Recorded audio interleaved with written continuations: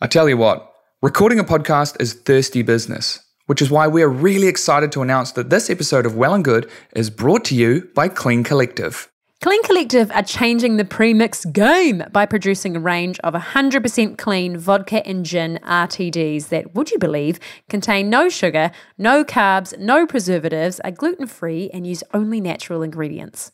They are a premium alternative to your stock standard run-of-the-mill RTDs, are naturally sweetened and are also bloody delicious, if you ask me. Available only from your local liquor store, so next time you're in, look out for the gorgeous white bottles and cans and give them a try.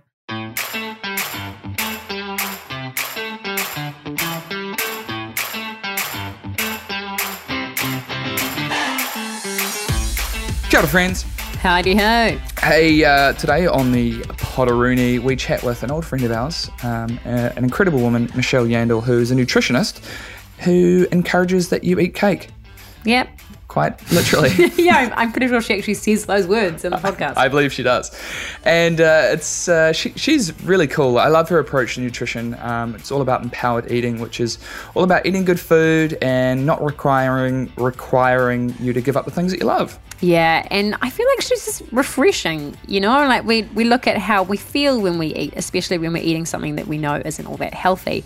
And Michelle has a really supportive approach, which is really awesome. This is a great listen for anyone with insecurities about what they eat, or anyone looking to implement a more sustainable, healthy diet, or anyone trying to balance healthy eating with just a good bloody slice of cake. Then this is the listen for you. So here's Michelle. Welcome, Michelle. Hi. Thank you. Oh, we're so excited to have you. Yeah, thanks for coming on up from the Naki. Yeah, good trip. Yeah, Taranaki Hardcore. Yeah, so we haven't seen you since we were down the Naki at was it the Total Health Explosion? That's the one. Yeah. I love the name. Total Health Explosion. And that would have been maybe 2 years ago, do you think? Yeah, just over 2 years ago now. Yeah. Yeah. And so what have you been up to since then? Oh, gosh, it's been pretty busy, bit of all sorts. We did organize another event, Well Fed, last year in Taranaki, and that was really great. But other than that, just keep working in that health sphere and doing, a few talks here and there. Not so much since the old COVID came along, but, it's been busy, which I guess is really lucky. Totally. So, Michelle, you're a health and nutrition coach. That's right. Can you give us a bit of a background about how you fell into this field? Yeah, absolutely. So I used to be a school teacher when I first moved to New Zealand from Canada, and was just getting more and more stressed, and decided at some point that I can't do this until I'm like 60 years old. I'll probably die young. So decided to look at something else. And health has been something that I've been interested for as long as I can remember. I mean, I can remember being a young girl looking at nutrition textbooks just for fun, like just reading them in my room.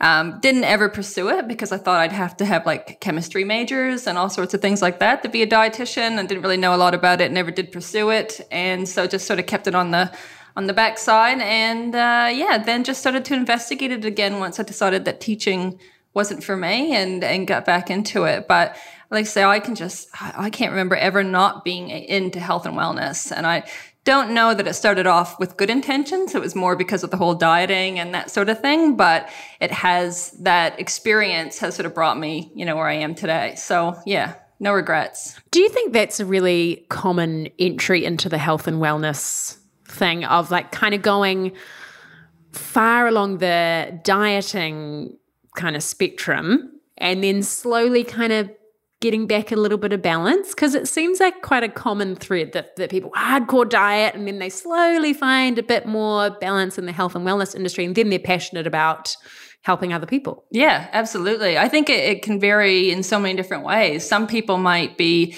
just a little bit interested or done a few diets, and then they get into health and wellness and actually get more hardcore and actually have a negative experience from that. Whereas most people eventually, I think, do find that happy middle ground. Some it takes a little bit longer than others, but yeah, absolutely. And a lot of people do get into that industry because they genuinely want to help people, and that in turn then helps themselves to a certain extent. Yeah, for sure. Yeah, because your philosophy is all about empowered eating. Yeah. Right? So can you explain what that is? Yeah. To summarize it, I guess it's sort of feeling great and eating cake is what I always say. Oh, I love that. I just want people to be able to find that balance. So having come from a background of quite rigid rules around eating, and not having that peace of mind to be able to enjoy a piece of cake and just get over it. It was something that I battled for a long time. So the goal of empowered eating is to be able to help people to find that balance and teach them how to find that balance, and also really just learn to listen to their bodies again. So empowered eating is about tuning out all that outside noise, the rules, and you need to eat at this time and have 6 meals a day and no eating after 6 and doing this. Removing all of those, the guilt, the shame, the rules, and just learning to actually listen to what makes you feel good. And giving you that power to go read something and go, oh, that sounds interesting, and can try it, but then, oh, that doesn't work, and then just move on, rather than having external things structure how they eat all the time, which is what many on and off dieters sort of have experienced. I mean, some of them don't even, myself included at one point, didn't even know what hunger felt like, because, 6 meals a day and you're just sort of never really allowing yourself to feel hunger. But yeah, so it's ultimately just wanting people to feel good, but also be able to make peace with eating things that previously may have been forbidden because of dieting history. Yeah, and it's almost like it's giving power back to the person. Yeah. Because I think we're so used to, we want other people to tell us what we can eat and when to eat, what's off limits, what's not. And we feel like the professionals know best and we just have to listen to what they tell us to do. But I guess your philosophy is around bringing the power back to the person so they can make their own power choices. To the people.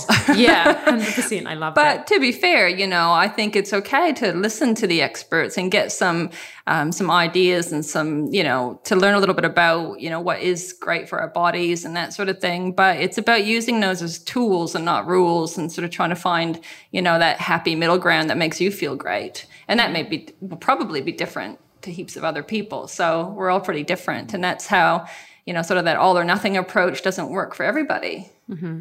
Yeah, I think that's a really cool thing you just said then about using tools rather than rules, or looking at it as tools rather than rules. Because I think for me, I've tried out lots of different diets over the past. I now think that I have more of a balanced approach to my nutrition, and it's more about not just nutrition, but about the whole psychology around it, and about my total well-being and how food fits into that. But when I was trying out all these diets, I was thinking about them as rules and being very strict, and I thought this might be the one answer to everything. But now that I look back, I'm like, actually, you're right. Like those I probably can look at those times and periods when I was eating a strict diet as a tool that has helped me to discover what foods worked best with my body, and to now be able to use those tools here and there, and look back on that knowledge and use that in my balanced approach now. Yeah, I love that I've seen you cooking pasta and various yummies on your Instagram. I'm like, yeah, awesome.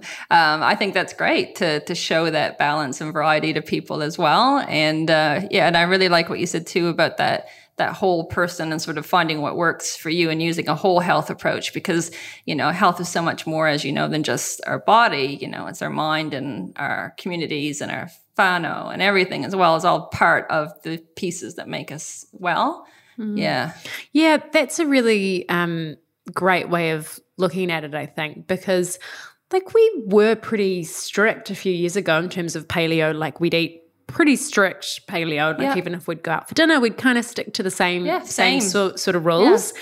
And now I feel like we've figured out that health is more about, first of all, what you do most of the time rather than what you do some of the time.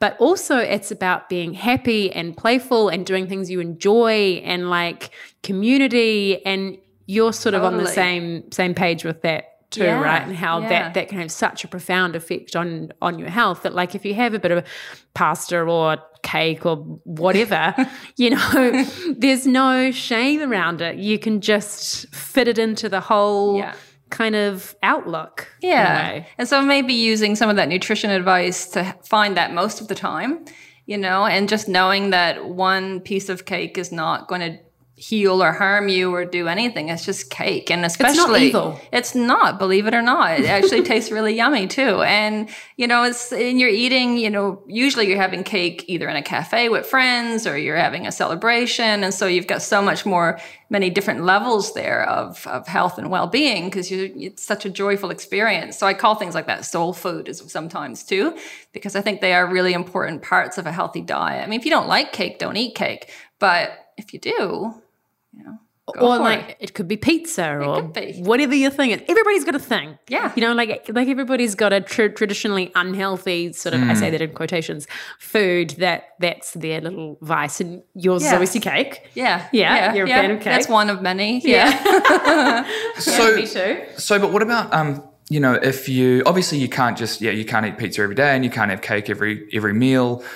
So where do you draw the line with what makes you feel good and then what's potentially going to be impacting your health in a negative way? Yeah, well, I mean, technically we could eat pizza every day. There'd be no moral issue with that. If somebody wants to eat pizza all day, they can. But you would get to a point where potentially you don't feel so great. Or, a lot of people when they start applying this unconditional permission and allowing themselves to eat whatever they want, they may go through a phase where they just eat junk because they shouldn't use the word junk, but they have just withdrawn it for so long that they finally get a hold of it and it's madness. They want to eat it all the time, but that wears off. You get bored of that. I mean, you really would. It's often referred to as habituation. If you have cake every day, you're going to get to a point where you're like, it's not going to have the same lure. Like a cake. I'm just going to, just look at something else, maybe you start to go, actually, I start to crave some veggies, and that's that part of listening to your body. So you get to a point where you're like, man, I've had enough pizza. I've had pizza every single day, all day for like a week now. It's actually quite, gross. Yeah. So your body will tell you when enough is enough. You're not going to enjoy eating that way. I mean, you get to a point where you just get tired of it. Mm-hmm. And you do. I honestly believe, and I've seen over and over again, that you do start to crave the things that your body needs, and you do start to want more veggies. I mean, I know if I go and I'm traveling and I'm not getting enough veggies, I start to crave them. So I think your body's pretty clever, and it'll let you know when sort of enough is enough, and all right, time to get a bit of balance in here.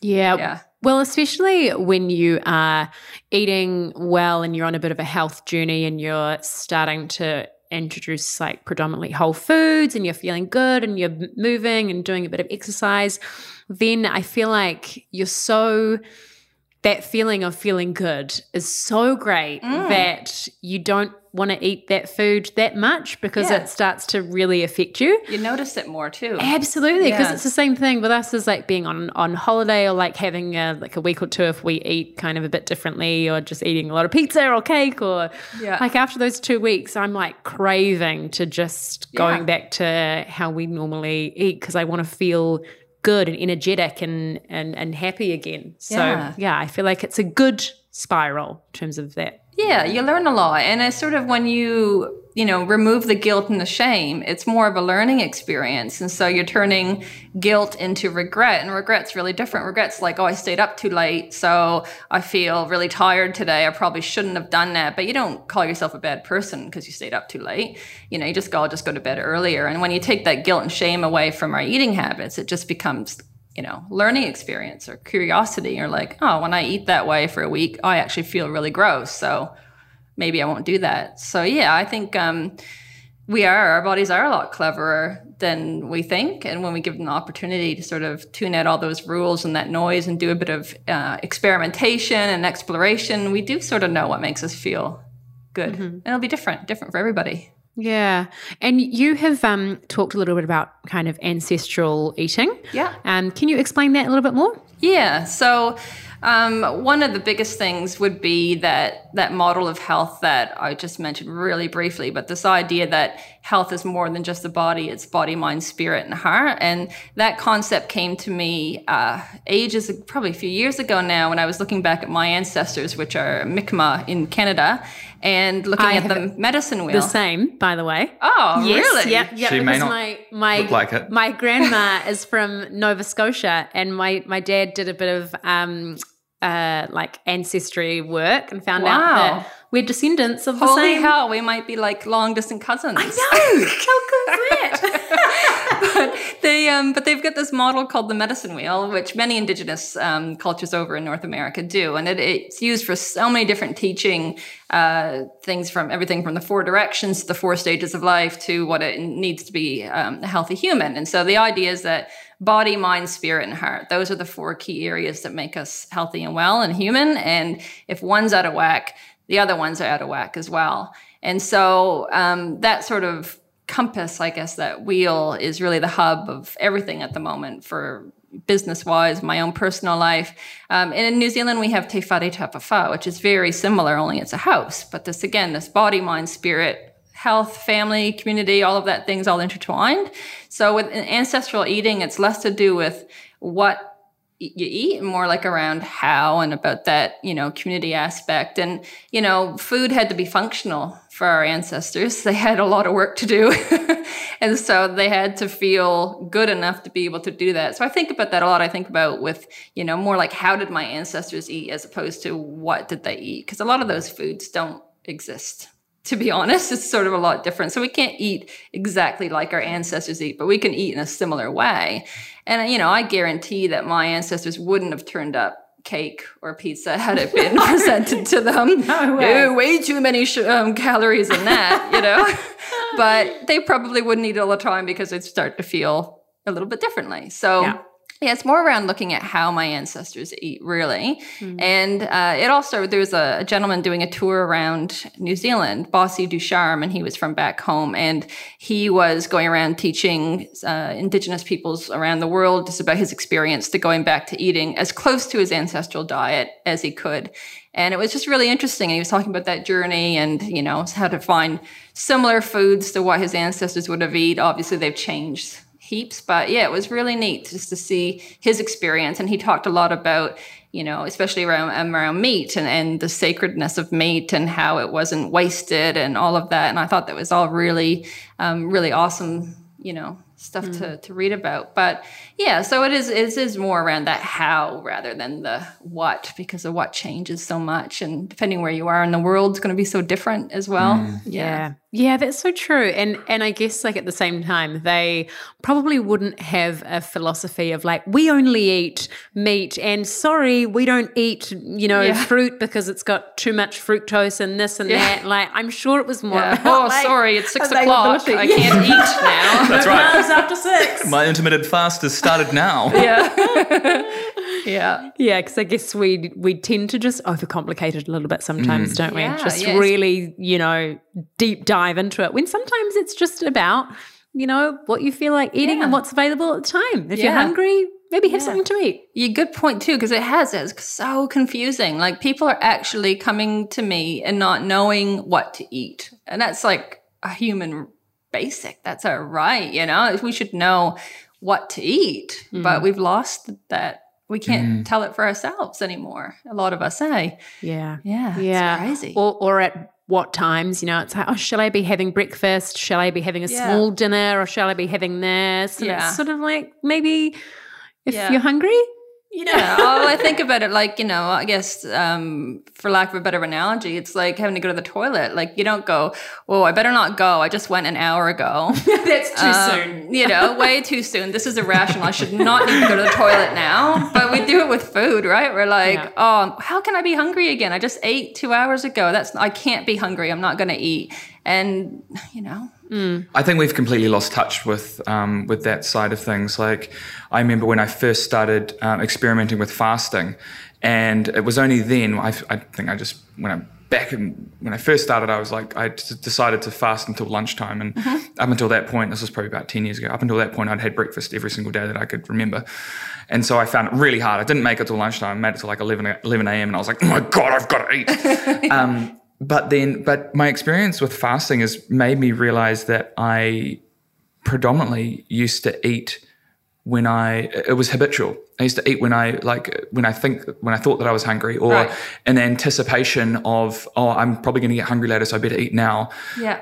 But really, it made me realize that I wasn't eating when I was actually hungry. Yeah. And I probably hadn't actually really felt what hunger was like. I couldn't remember actually being hungry, And food tastes so much better when we're hungry.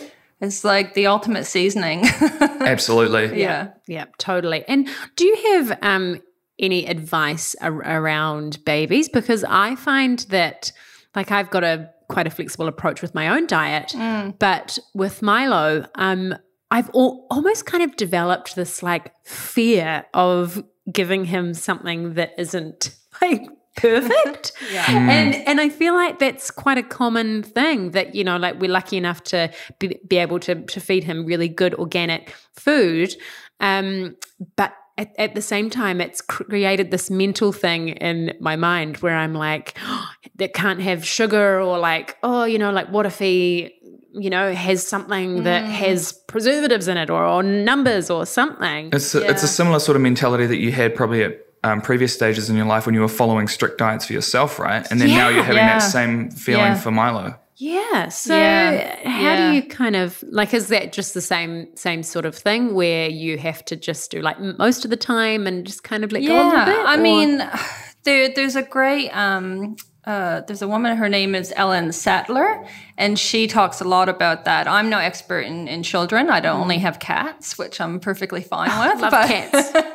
But, you know, she talks a lot about this division of responsibility, and not so much when they're babies, but as he gets older. And it's this idea that it's up to the parent to supply the food, and then up to the child to choose what to eat amongst those, you know, those foods. But, you know, it's definitely something we want to be careful around. We want to let children experience all foods so that they can make those decisions, because children are like the ultimate intuitive eaters. Like they are so true. They know when they're hungry. They know when they've had enough. They could get exposed. Like, you know, intuitive eating, children who eat intuitively, like you give them a brownie, they might have a couple nibbles and go, no, that's enough, and walk off and play and do whatever. Like they are actually really in tune to what makes them feel good. And the more sort of, I mean, obviously we're providing them with food, but I know that the more structure and rules that we give them around food, the less they're able to determine that themselves and that intuitive thing. So, you know, absolutely, like, you know, at home, you want to give them lots of nutritious food. It's going to help them develop. But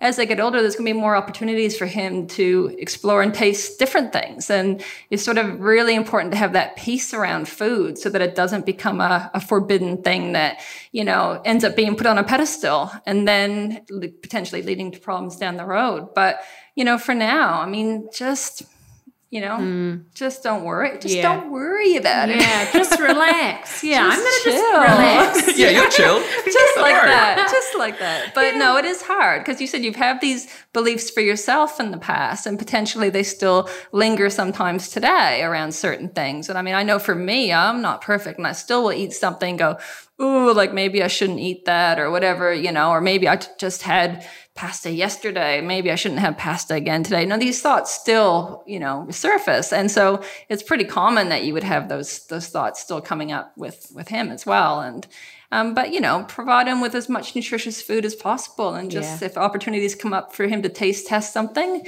look at it as an experiment. See if he likes it. He may not even like it. You know, he might find it too sweet or be like, oh, he might love it. But if we sort of forbid it, it becomes a bit more desirable. Oh, yeah, that's the thing about kids, eh? As soon as you're like, no, you can't have this, they're like, I really want that food. Yeah. Whereas it's like, whatever. And on the inside, you might be going, oh, my God. But, you know, he'll be able to go, I don't really like this. Yeah. But you wouldn't know that if, you know, and even with forbidden foods, sometimes we think we want them as adults as well. And then we like get them and we're like, oh my God, this is so amazing. But when we actually have that unconditional permission, often we'll find out, actually, that doesn't taste as good as I thought it did. But, you know, I can have it whenever I want. Do I actually like it? Like, that chocolate's actually really rubbish compared to this other one or whatever. So you just learn a lot more when you open it up to experiment and try things. Yeah. Yeah, for sure. I want to go back to the ancestral approach to eating.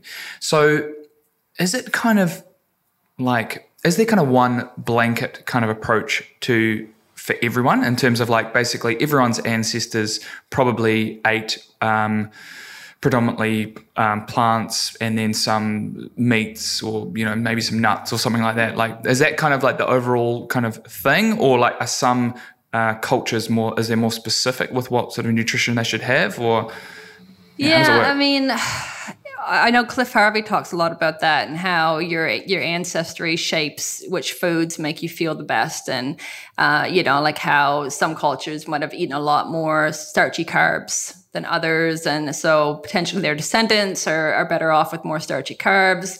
But again, it's all about sort of finding what works for you. I know, like, for example, the Mi'kmaq in Nova Scotia ate a lot of wild rice because it was growing there, totally not paleo, but, it was growing, it was natural, they cooked it, they ate it, that sort of thing. So I think, honestly, I believe that as a species, there are foods that are at the bottom line, sort of what we need to thrive and to feel good. And a variety of those whole natural foods is going to create a baseline for us. That's our most of the time. And that, what different percentages of different foods make you feel better depends on the person as well. So, if eating heaps of potatoes makes you feel lethargic or if it makes you feel energized, it really is up to that individual person. But that baseline of your most of the time being a variety of whole natural foods. I actually don't like the word whole because we, process foods all the time, but natural foods, foods that we recognize. But it's definitely something that's individual, but we all know we feel better when we get vegetables in our lives. That's so true. Yeah. What's a good starting point for someone who wants to become more in touch with their body and how they're feeling when they eat foods because I imagine lots of people probably would eat food and probably don't even realize the way it's making them feel. Yeah. And where do you start with that? Yeah. Awareness is where we start, and it's getting people to stop before they grab something to eat and actually check in first. Am I hungry? And that question opens up so many avenues. So it could be, yes, my tummy's growling, I haven't eaten for a while, I'm definitely hungry. So then, you can eat something, or it's, I'm not hungry, but I still want to eat that. And then you're looking at, well, why? What's going on there? Is it, just because I'm at a party and it's a celebration and there's cake and I want to eat it, no emotions attached? Or is it because I'm really stressed out, or I'm tired, or I'm angry at my partner, or whatever it may be? And so just that simple question, am I hungry, is something that I try to get everybody to do, because it opens up all of those questions.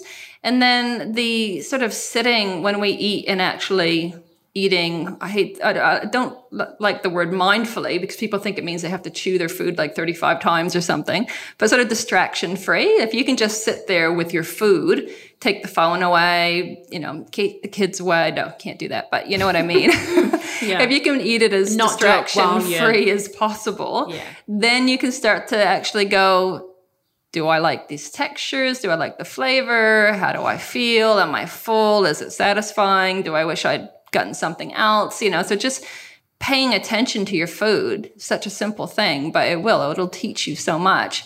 And then, pay attention afterwards, like a couple hours later. How do I, just notice. You don't need to get a fancy journal or anything, but just start to notice. So those sort of 3 stages will open up so many answers for you. So, that am I hungry, the tuning in, the eating with an attention, and then the paying attention afterwards as well. If everybody did that, I think they would learn heaps about their eating habits. Yeah. And what feels good.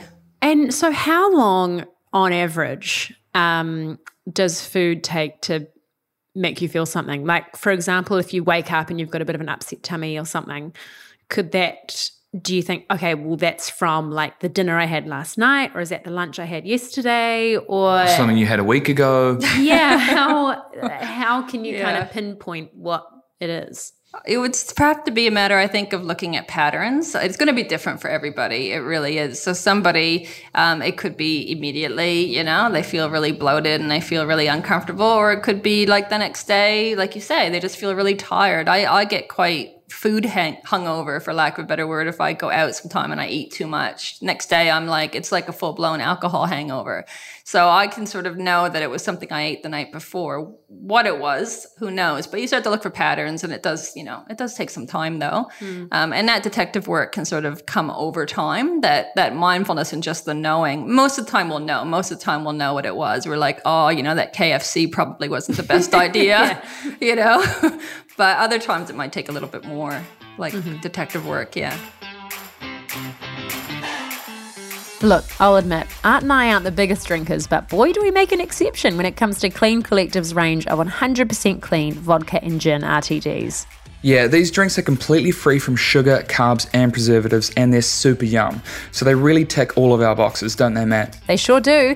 Clean Collective was actually founded by two young Kiwis, Holly and Dan, and all their products are made right here in New Zealand. So by choosing to drink Clean Collective, you're not only making a better choice for your body, but are supporting local at the same time. Win-win. They have a range of 5 delicious flavours, including a brand new pear and elderflower with vodka, and are available in 4 packs of bottles or large 12 packs of cans. Whether you're heading out to a family barbecue or planning a big night out, they've got you covered. You can purchase them from your local liquor store, and you'll usually find them in the fridges alongside the other premixes. They're the ones in the crisp white packaging. I hear they're also the official drink of the Rhythm and Vines Festival, which is very cool also. Oh, love that. So be sure to give them a follow at Clean Collective Official on Instagram and Facebook, or head to their website www.cleancollective.co for more information. Cheers to drinking clean. And so you have a 8-week empowered eating course. Yeah. So does that help you start to become more in tune with your body, and what does that involve? Yeah, that's the point. So it's all around that awareness and helping people to tune in and to ask those powerful questions. And then it gets into more around the emotional eating, and if you're not hungry, then what's going on. And then we get into gentle nutrition, but I save that for the end because I want people to learn to listen to their bodies first. And then we can talk a little bit about those foods that fuel and make you feel really great. And we also spend a bit of time on why it's not your fault if you've done diets before and you haven't been able to stick to them. I spend a whole week on that because it is. There's a lot of beating ourselves up over it and thinking it's my willpower. And, they fail 97% of the time. Like, if that were birth control, we would not be buying that. We it's pretty work. Shocking statistic. I'm going to offer this diet to you. 97% chance it's not going to work. But hey.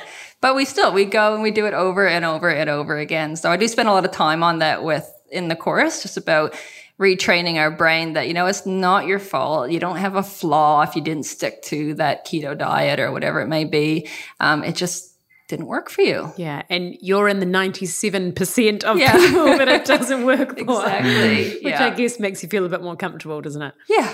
You're in the minority. I mean, the majority. What about, so I quite like... I quite like using diets at times, like I'll maybe go for a week where I'm going to be strict paleo because it makes me feel a bit better and I like to have the guidelines there. Yeah.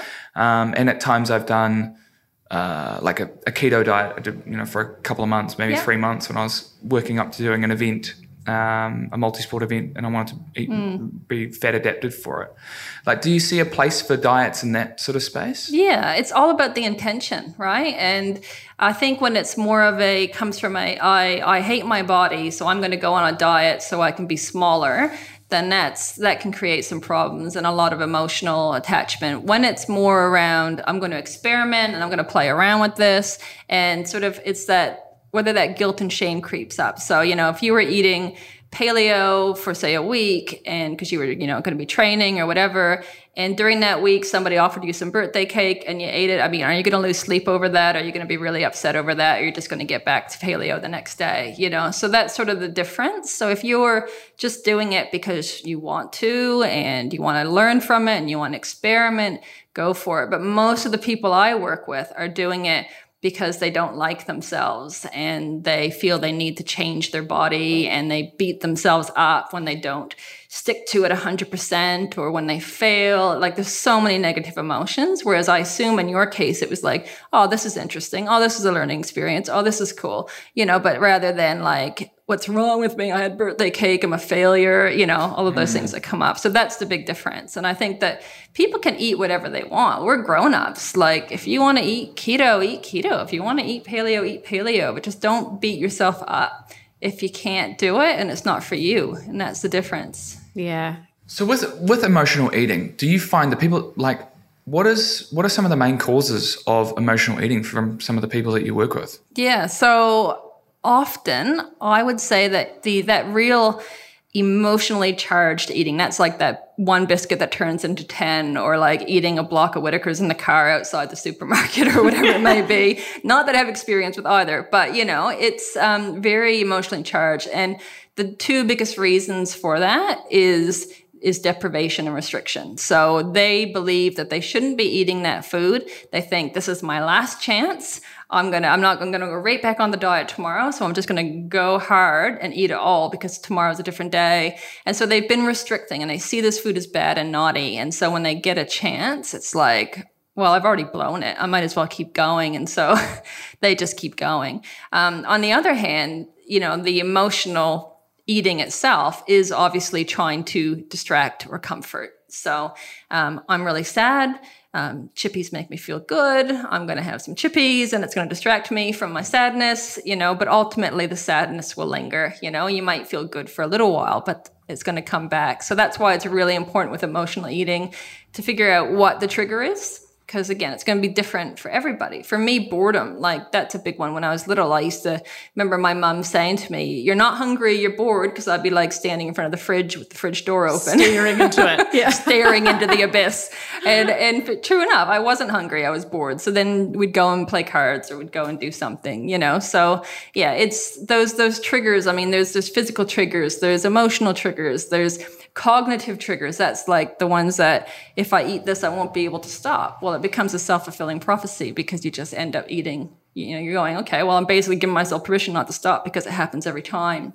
So there's so much to it. I actually did like an hour-and-a-half long class last night just on emotional eating because it's such a big thing. So complex. Yeah. But also, I think a lot of people know what their triggers are if they take the time to think about it. And if you're sad, and if sadness is a common emotion that's causing you to eat, obviously food's not going to be the answer because you're not hungry, so you can't solve it with food. So it's, maybe you need to call somebody, maybe you need to go and talk to a therapist, maybe you need some help. There's heaps of free resources for people in New Zealand, especially, to get some support. And that's going to be the problem solver, not the chips. But to be fair, there's nothing wrong with emotional eating. We all, babies will eat to soothe, and, we all do it. And that's totally fine. It's just, again, that feeling afterwards, like I'm broken. There's something wrong with me because I keep doing this. That's a long answer, but no, it's, and I think so many people will be able to relate to it because for some reason, there's so much shame around food or like binge eating, or it feels so embarrassing. Like I remember when I was living in London, I was only like 21 or something, and it wasn't like a hugely great time for me. I was like quite lonely. I was isolated. I didn't really have a lot of friends, and I remember I just got really into the gym and healthy eating. I said the gin. Well, I mean, it could have been, but it was gym with an M. Yeah. And I got into like great shape, like best shape I've ever been in. I had no fat or whatever. What was your healthy eating? My healthy eating was I basically had no carbs. Like I was afraid of carbs and I was afraid of sugar, and I was really, really psycho about a whole food diet, like to the point where I didn't want to go out for dinner with friends, or because I was terrified of like eating the wrong thing. If you look back on it now, would you still call it healthy eating? No. Oh my God. I was the most unhealthy I've ever been in my life. Like I remember walking home from the tube, and then I got into this binge eating cycle, and I'd like buy a whole packet of like cookies, and I'd eat it, the whole packet, like by the time I'd even got home. It was like a 10-minute walk. And like I remember just getting home and shutting myself in my room and just like crying because I was like, I can't believe I did that. Like, oh, I'm so stupid. And like, this is going to like make me fat and do all of this. It was awful. My skin was bad and I was riddled with anxiety. And it's like, and I think it all comes down to just that sense of like loneliness and like feeling sad and isolated and control. Yeah. Whereas I feel like if I had people around me, and like if I was honest with them and said like, hey, I'm going through this, they would have all been there for me and understanding. And like if someone came to me and said that, I wouldn't be like, ooh, you sicko, you know, like stop eating so much. I would completely understand. But I feel like there's just so much shame around it. You feel so embarrassed, like, oh my God, I'm the only person that does this, like sits in my car and as you're saying, eats a whole block of chocolate. Yeah. But it's like super common. Oh, like you just described, you know, probably half the women out there and men. It's getting more and more common for men. And I think that comes for women more so in the past. It was all around that body image and that sort of that look that we were supposed to put out there. And, you know, if we started to put on weight, it was a very scary thing. We felt we were a failure. And so that's when that restriction would come. Or like you say, if our life is somewhat out of control or it's not how we want it, we might try to control it with food. And then, you know, that's another reason as well. And that just leads, like you say, that restriction. So we restrict. And then we binge and we have emotional eating and we let go. And then we feel really crap about it and we cry in our room. And then we get back on the bandwagon the next day and the cycle continues. And that's the cycle that I try to get people off because it just keeps going over and over. Because I say, if you're not hungry to begin with, food's not the solution. You know, it's finding what is the issue. And like I said, in your case, it was you're lonely and you didn't really like how things were. So I can control this, so I'll control it. Yeah. And it's just like, what's the point of being a certain weight, like if you're so unhappy and you have no friends, you know what I mean? It's sort of like, oh, but cool, I'm in really shape at home by myself, you know, like it doesn't matter. It's it's just that controlling mindset, isn't it? It's, it's really interesting. So where do you start then with someone who is an emotional eater? And like, where can someone, maybe someone who's listening who might be thinking, hey, maybe I'm an emotional eater. Yeah. Where can they start to sort of address that? Yeah, again, that question, am I hungry? Because if you're not, that's when you can start to look at the triggers, you know, you're looking at what's going on. Look at that. Think about that wheel, you know, what's out of balance? Is it that I'm lonely? Is it that work's really stressful? Is it that, you know, I'm really stressed because of COVID, I tend to be eating more, whatever it may be. But when you can pause, you start to learn a lot more. So we often eat in a really unconscious state. We just eat because we eat and because it's there and we're not really thinking about it. But if we can bring in that mindfulness and that attunement, that's where we start. And that's going to take practice because we're so used to just grabbing and not thinking. I used to have a little magnet. I think Cliff and Bella still have it on their fridge, but it says, if I'm not hungry, what I need is not in here. And it's like right on there, but it's sometimes you just need that automatic, that's something to help you pause because we're not used to pausing, right? Mm-hmm. And again, you always have the right to eat, even if you're not hungry, because we don't want it to turn into like the I don't eat when I'm not hungry diet. You know, we just want to bring in that awareness and that's, you know, give you that, get the power back. Yeah. And so some quite large factors when it comes to nutrition are things like time and money.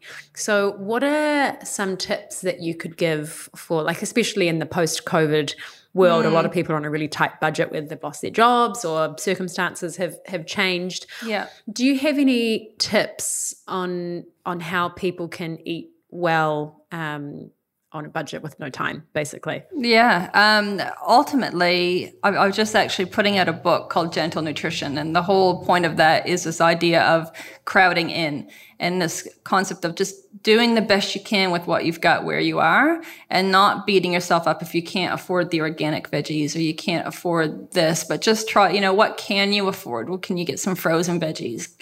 Is there a farmer's market down the road where you can get something really cheap? What's in season? You know, looking at rather than, you know, what you think you should be, what can you do like right now? And for everybody, that's going to be different, but there's ways around it. I mean, there are some families where it's really difficult, you know, and we're talking budgets of like $50 a week for food or less, you know, and that's a whole different ballgame. And in those cases, again, it's just finding what can we do that's maybe a little bit better today than yesterday. Maybe it's looking for the sales at the supermarket, or maybe it's getting a whole chicken when they're on sale and cooking that up and having quite a few meals out of that. But it's that idea of what can I do that's better now or today than yesterday, and to keep building on that, adding in, as opposed to I need to change my whole diet. I need to, you know, go out and spend bajillions on food. Just do your best. And I know it sounds so simple and like duh, but we do beat ourselves up a lot. Yeah, well, I guess it's along the same lines. It's like we shouldn't focus too much on not being perfect in what we're doing. It's the same as emotional eating. It's the same as, like feeding our kids the perfect foods or whatever. It's just, cutting ourselves a bit of slack and just trying to. Just be compassionate. I always just talk, make eating a form of self-care, not self-punishment. I love that. And just do everything with this idea of I deserve to be taken care of. What can I do to take care of myself today? Whether it be setting boundaries, whether it be, having some organic veggies, whatever it is, but just looking at everything from a form of, what do I want to do? What are my values? So I want to have energy for my kids. So I'm going to eat this, or I'm going to try to be a little bit better today. Whatever it may be, just take care of yourself. Be compassionate. We are all dealing with lots of stuff. And so don't make food another thing on top of your many lists of things that you've got to worry about at the moment. Just do the best you can. Yeah. Yeah. Yeah, it's so true.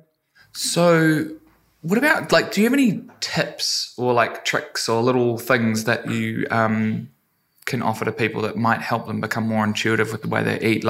For example, Maddie and I don't have any screens, so no TV or our phones while we eat dinner, and that's been great for us. We have some really good conversations while we do that. Usually the conversations start by us critiquing the meal that we've just created as if we're food critics, which is quite fun. Are there any tips and stuff like that? Yeah, that's similar at our house because we get one of those meal boxes with the different ready-made meals and stuff, or not the ready-made ones, the ones you make yourself. And we always rate them because, what's this 1 out of 5? And, I don't have to take too much offense because I didn't create it, but, that's our big thing.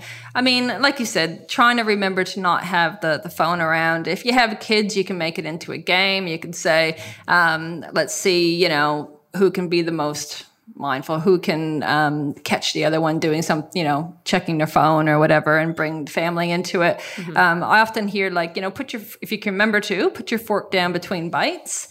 So it's less of an assembly line sort of thing, because we're often you've got the food in your mouth, but you're focused on the food on your plate because you're actually thinking about your next step. You're always waiting for the next one. Oh my God, I totally do that. I'm going to try that. That's a good one. Yeah, and so actually just paying attention to what's in your mouth and talking to people or whatever, and then get another bite. And that's sort of taking that automatic sort of assembly line sort of scenario out. So that's a pretty good one. But yeah, I think just if you have to lock the phone in the box, I see those different gadgets you can get where you can actually lock your phone up. For a certain if you time. need to do that, do it, But again, it brings so much more, the conversation, that community, that catching up with each other, dealing with stuff potentially. All of that doesn't happen when we're not eating, mindfully without the distractions. Yeah. Yeah, for sure. Oh, I love that so much. I could pretty much eat the same breakfast and lunch every single day. Do you think it's better to mix it up as much as you can? Or if you have a healthy food that you really enjoy and you feel good, can you just eat that for pretty much 5 lunches a week and it you doesn't can matter? do whatever you like. No, that's true. Yeah, if it feels good, I'm going to do it. Because that's the ultimate thing. Do you feel good? And if you get to a point where maybe you're lacking in certain vitamins, maybe you need a bit more potassium. Well, you might want to throw some bananas in the mix, but that's not likely if you're still getting variety throughout your day. Yeah. I mean, I've had the same exact breakfast every day for probably 3 months now. I've got this muesli recipe that I really like, and I have it every single day. But I usually have a different dinner. Sometimes it'll be the same lunch, but usually it's leftovers from dinner. So there's enough variety there. I mean, you think some people, they just eat chicken and broccoli and they don't actually feel very good. But when we have a bit more variety through the rest of our day, you'll be fine. Okay. All right. I feel better already. That's Keep great. eating your breakfast that you like. And when you're tired of it, it'll change and you'll get something else. Yeah, it's so true. I'm going through a stage where I'm getting quite experimental with our dinners, aren't I? Yes, it's great. I'm enjoying it thoroughly. What did you have last night? Last night we had Tarakihi? Oh yes, yes. Yeah, we had Pan-fried tarakihi. tarakihi with like a stir-fried broccoli and beans with like harissa and cumin seeds or something. Mm-hmm. So good. Yeah, Very and nice. Yeah, like coconut balsamic dressing thing. Oh, it was a flavour sensation. You're It so certainly wild. was. Yeah. But we gulped it down. Yeah, we're gonna put because that we fork down. Yeah, well, we also put the show on because we didn't have a lot of time because we wanted to get into bed early, and Yeah. we put the show on while we ate, which was a big Breaking no-no for rule us. number 1. Yes. Oh, hey, and again, we don't want this to be the mindful eating diet where you start to feel guilty because you put your show on 'Cause every you're not once being in a mindful. while. Yeah. Just let it go. No guilt, no guilt, no No. either. Well, should we do final question? Okay, so final question. This is so fitting for this podcast, actually. If you could have 3 foods and 3 foods only for the rest of your life, what would they be?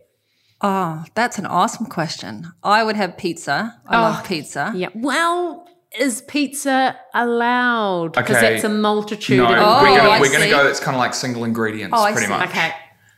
Single ingredient. So chocolate's not a single ingredient. No, we'll allow Oh, chocolate. well, yeah, chocolate. Yeah. Maybe it's gonna have like 5 ingredients or less. How about that? Well, you Now can you're make a getting pizza. Chocolate has about 5 ingredients.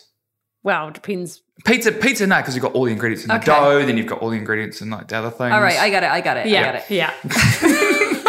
Sorry. Bread would be one. Yep. What sort of bread? Just like homemade bread. Because if you get whole wheat, then you get more ingredients, right? Yeah. Yeah. You can I have feel like we've you can have overcomplicated whichever type of bread you want. Like this is Okay. your life we're talking here. So Okay. what's the most delicious to So you? sourdough bread. I love Oh, sourdough yeah, bread. okay. Yep. So that'd be on there. Chocolate, if I'm allowed, it would be on there. What sort of chocolate? I like the dark stuff. Yeah. Nice. I like the green and blacks, and the new Whitaker's dark chocolates are really good. Oh, yeah. yum. Yeah. Whittaker's, So I'd have yum. that. I really like white rice. So random, but I love white rice. I could totally eat that every day. Me Okay. too. It's one of my favourite foods. Yeah. A little bit of So- salt and pepper on it. And, So there you go. You've got white rice, you've got sourdough bread, and chocolate. yeah. And strawberries, they'd be up there. No, you're only allowed 3. Oh, I thought you said 5. No, you're only allowed 3. Oh, I want to swap my rice for strawberries. Okay. Oh, okay. Cool. Yeah. Because Oh, are you yum. quite a texture eater? Because I find there's something Yeah. about rice that the texture is really satisfying. Yeah, I don't know what it is. I've Yeah. always loved just white rice with salt and pepper, or maybe butter or something. Oh, yeah, but it's Yeah. good. Yeah. Or curry sauce. Sorry, I'm getting excited now. I know. I'm getting hungry.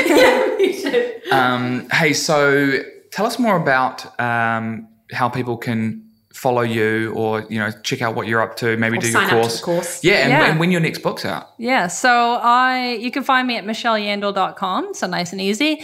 Facebook, Instagram, LinkedIn, all of it's just Michelle Yandel Nutrition. And the next book it's out on Amazon already. It's The Gentle Nutrition, but we haven't got it in our hands yet. And that was published by the people who do the gratitude journals, Awesome Inc. Oh, Yeah, yes, they we do love beautiful Awesome Inc. books. Yeah, they're amazing. So, that's right. I think I've seen a video of you unboxing and with your Yeah. journal. That's right.